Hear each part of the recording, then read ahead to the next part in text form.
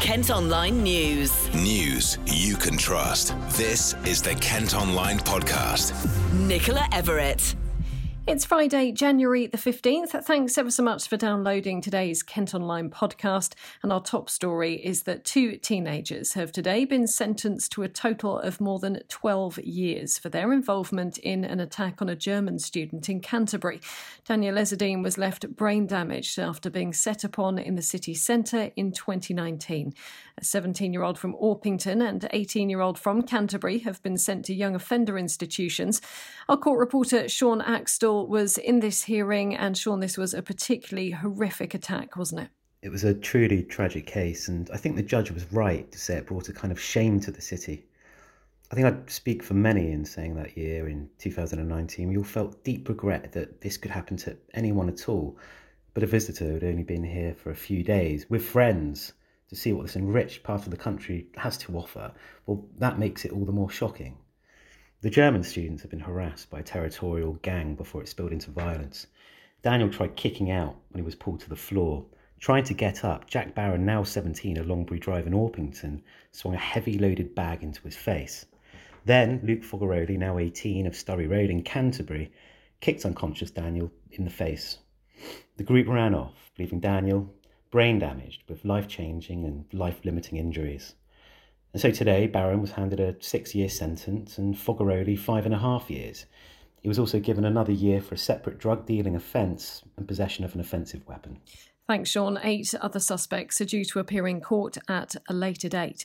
On to coronavirus news now, and more than twice as many people are in hospital with COVID in Kent now than at the peak of the first wave. According to latest stats, more than 1,300 patients are currently being treated in the county. That's compared to around 530 last April. Another 72 deaths have been reported at hospitals in Kent in the past 24 hours.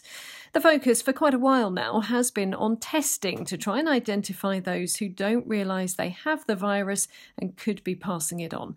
As you know, mass testing centres have been set up across the county, but today there's a message in particular for anyone who's still going out to work. They're being encouraged to get tested for COVID-19 every 2 weeks. Kent's public health boss is Andrew Scott Clark. That's important because, of course, if you're going out and you have to work, particularly if you're a critical worker, or a critical worker's family, that you get tested regularly. So we've opened 14 sites so far. We've got 5 more opening in the next few days, 2 tomorrow, 2 on Saturday, another one on Monday. And we will have 2 sites at least right across the county open from the morning to the evening, indoors, where people who are symptom-free can get tested with the result coming back within 2 to 3 hours of that test. That's really important because we need to find those people who may well be spreading COVID who don't even know they have it. And it is suggested that 1 in 3 people who have infection don't actually exhibit any symptoms. So we need to find those people and get them into isolation, because that's one of our aims, is to try and reduce transmission, break that transmission cycle so that we can actually bring the case numbers down in Kent. We have found so far some in the order of 730 people who have tested positive, who do not have symptoms. Meantime, the Transport Secretary has revealed that more than 66,000 hauliers have so far been tested for coronavirus in Kent before crossing the Channel. Sites have been set up at Manston Airport in Ashford Lorry Park following major disruption that we saw in the county before Christmas. That was caused by France introducing new rules, meaning truckers had to test negative for COVID before being allowed into the country. Well, Grant Shapps has said today that the operation has been a success. We are testing hauliers, about 66,000 of them so far. And your viewers will remember that backlog in Kent back in December when the French closed the border before we put the testing in place. So that program's ongoing, and for the time being, no, it's lateral flow testing, and the French and us work very closely together on that to make sure that everybody's tested. It's the world's biggest testing of lorry drivers anywhere, and we're finding very low levels of coronavirus, something like 0.3%, which is much lower than the national average here or in France. And that's because, of course, these lorry drivers, long distance drivers, they live in their lorries by and large. They sleep in their cabs. It's actually quite a solitary arrangement, and means they're not very likely to be carrying the coronavirus around, not as likely as the rest of the population. On to education briefly, and the first full week of online or home learning for school pupils after the Christmas break has come to an end. A former Kent head teacher is now urging inspectors to give staff at schools time to rebuild after the pandemic. It's feared some children, particularly those in primary school, could struggle with interacting and behaving properly in class when they go back. There are also concerns some children wouldn't have done as well as others while learning from home. Chasey Crawford-Usher used to be in charge of Wateringbury Primary. She's been chatting to our reporter, Katie. We've already seen huge mental health issues, so I'm not going to touch on those because there are much more expert professionals, gravely concerned. So certainly mental health issues. I think the ability to come back into school and pick up from where we left off is not going to be straightforward or possible like that. So I think we'll notice a huge variety of need in children, whether it's socialization or their language skills, their ability to listen, their ability to focus and concentrate. And I think that all teachers, and including new teachers, my goodness, think about newly qualified teachers going into classrooms in September, taking on board everything they've got to manage in terms of teaching and learning, plus these huge, great, chasms of that have opened for children in those areas. And how does a young teacher, new to education, figure out how they're going to address all of that? So there's going to need to be real support for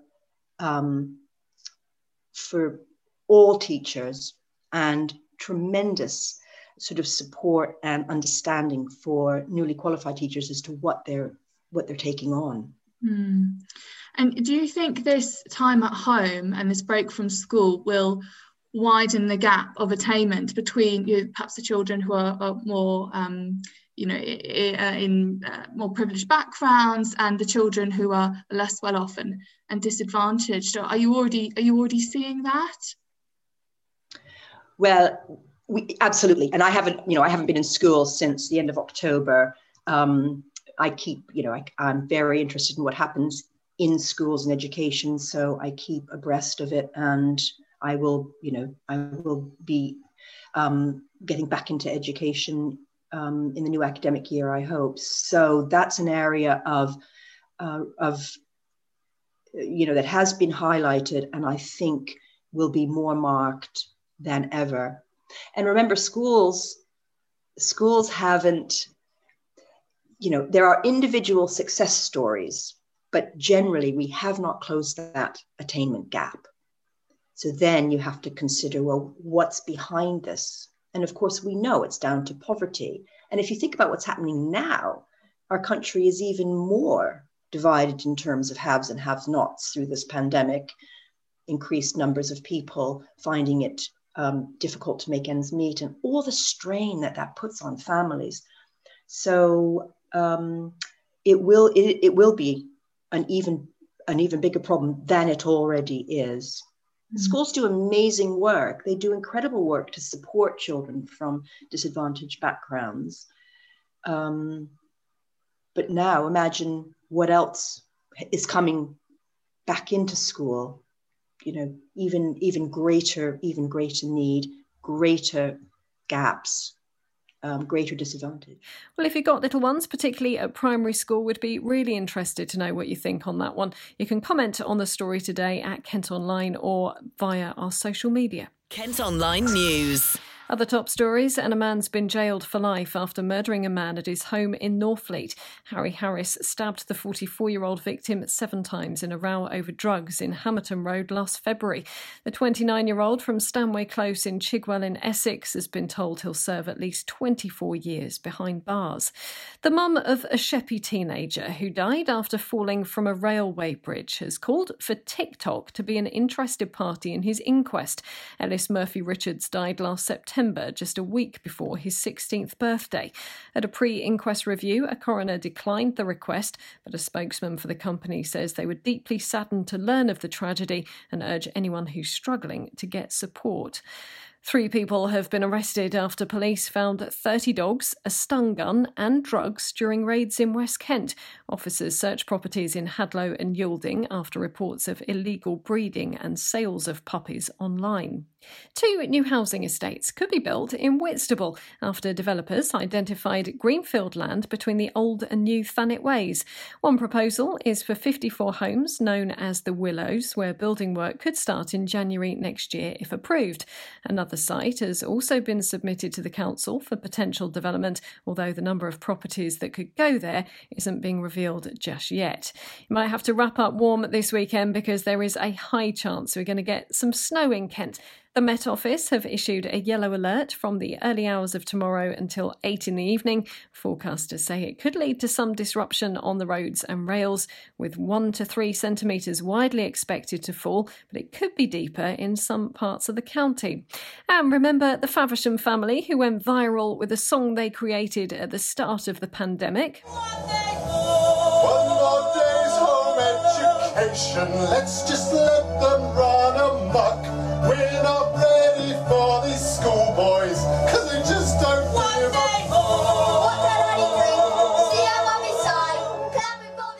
Well, they've released another video, this time about getting the coronavirus vaccine. The Marshes' rendition of One Day More last year has been followed by a version of Hallelujah called Have the New Jab. Well, it goes like this, a fourth or fifth of people might have fallen for this. They're thinking of opposing having new jobs. Have the new job, have the new job. You can see that video in full at kentonline.co.uk. Kent Online Sport. Football first, and Gillingham will be hoping to put an end to their poor run of form when they travel to Accrington Stanley this weekend. A run of 3 straight defeats has seen the Gills drop to 14th in League One, while their opponents are up in 6th. We've been catching up with defender Connor Ogilvie. It's not the best run we're on at the minute, but we just need to dig in as a group, and no one else is going to change it apart from us, and it has come from within us. And hopefully we can go to Accrington and get a result and get out of this bit of bad form we're in. Yeah, they're a good team. We've got good energy about them, and we know what they're about. Obviously, we played them before, so we need to go there and impose our game and take our chances when they come. And hopefully, back my end, we can keep a clean sheet and get a result. It'll only take 3 or 4 good results and we could be right back in the mix of it. But we need to work hard and get them results. And if they do, then yeah, we'll be back up there looking upwards in the next few weeks. A bit more news from Priestfield, and Gillingham have signed a midfielder on loan from Southampton until the end of the season. Callum Slattery is the 3rd Saints player to join the Gills this campaign, with Tom O'Connor and Tyreeki Johnson already at the club. The 21-year-old will be available for tomorrow's match. And it might not be cricket weather just yet, but we've been hearing from one of the Kent players as they prepare for the new season. Nathan Gilchrist made his debut last summer after joining from Somerset.